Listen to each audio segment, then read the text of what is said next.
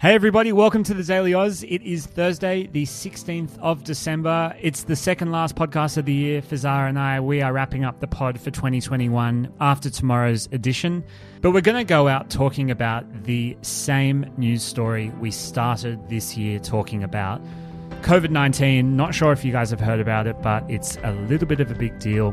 It's had a whole new chapter, and the cases here in New South Wales, but around much of the country, are up. We're going to take you through all the big changes and give you some thoughts on where we stand. A bone fragment has been found in the search for missing toddler William Tyrrell, according to New South Wales Police. It comes as the police also confirmed the renewed search for Tyrrell will end this week. Former Australian Test cricketer Michael Slater has been arrested after he allegedly broke an apprehended violence order earlier this week. He's accused of sending a number of offensive text messages to his former partner, according to the Sydney Morning Herald, and Slater has been refused bail. The Director General of the World Health Organization has warned the Omicron variant is spreading at an unprecedented rate. He added, and I quote, "We're concerned that people are dismissing Omicron as mild. Even if Omicron does cause less severe disease, the sheer number of cases could once again overwhelm unprepared health systems." And now for your Thursday good news, the French Parliament has voted to ban conversion therapy. The bill now must be signed by French President Emmanuel Macron to become law. French Equalities Minister Elisabeth Monero said on Twitter, very happy with this agreement. She further added, no, being yourself is not a crime.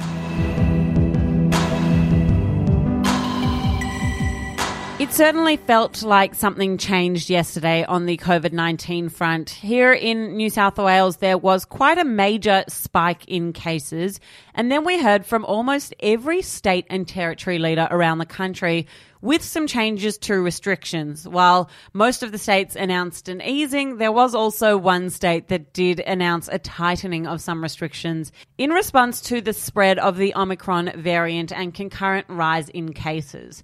So if we start with New South Wales, the major announcement yesterday was from Premier Dom Perrottet. As we've said from the outset, a vaccination has been the key for us to being able to open up safely. We've always said as we've opened up, as mobility increases, case numbers will increase. Case numbers alone are not the only important factor. What is important is our hospitalisations and ICU presentations. Alongside this advice for media, he also announced the following restrictions would be eased from yesterday. Density limits will cease to exist. Masks will only be required on public transport, planes, at airports, and for unvaccinated hospitality staff who are working indoors.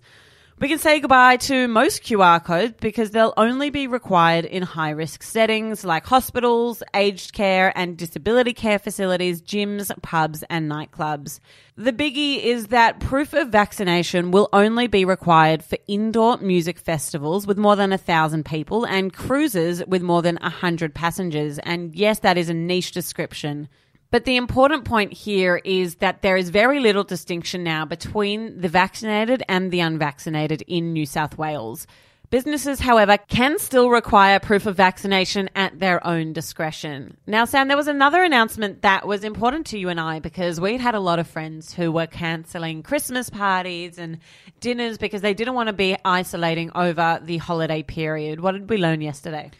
Premier Perrottet announced that fully vaccinated close contacts will only have to isolate until they receive a negative PCR test. So that's a change from the previous rule, which was that if you were a close contact, you had to isolate for 7 days, regardless of whether you received a negative test back. The Premier did, however, say that if you live in a house with a COVID positive case, you will still have to do 7 days of isolation. And the same applies for some other settings that are high risk. So, for example, this Argyle Club in Newcastle would be considered one of those because we've seen hundreds and hundreds of cases arise from there. This change in the understanding of close contacts brings New South Wales into line with Victoria. And that is a great segue into what the Victorian government announced yesterday. The mandatory vaccination requirement has been removed for the following settings: retail, real estate, places of worship, weddings and funerals. It's still going to be required for hair and beauty services and in restaurants, cafes, bars and pubs. There's a number of other new freedoms that were announced yesterday, including people under 18 will not be required to show proof of their vax status at all venues, including hospitality, and face masks are no longer required at weddings, funerals, or ceremonial settings. An interesting one, workplaces exposed to a positive COVID case will no longer have to be deep cleaned, and rural and regional health services can resume up to 75% of normal elective surgery activity.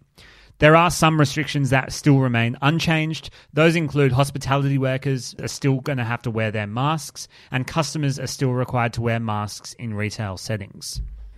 South Australia wanted to get in on the fun as well and announced that quarantine for international arrivals has been reduced to 7 days, so that is down from 14 days.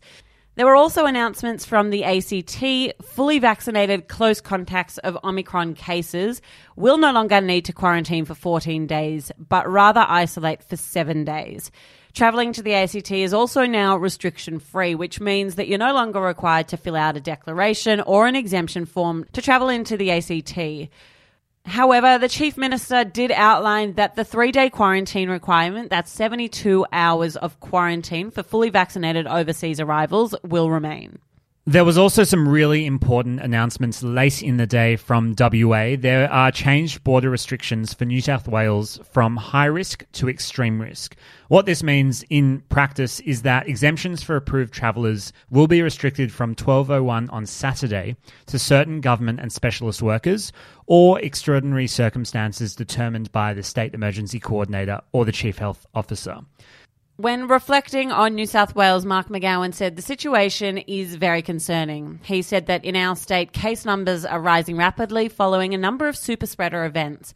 He said the New South Wales government has eased restrictions on the unvaccinated and their health minister is now predicting 25,000 cases per day.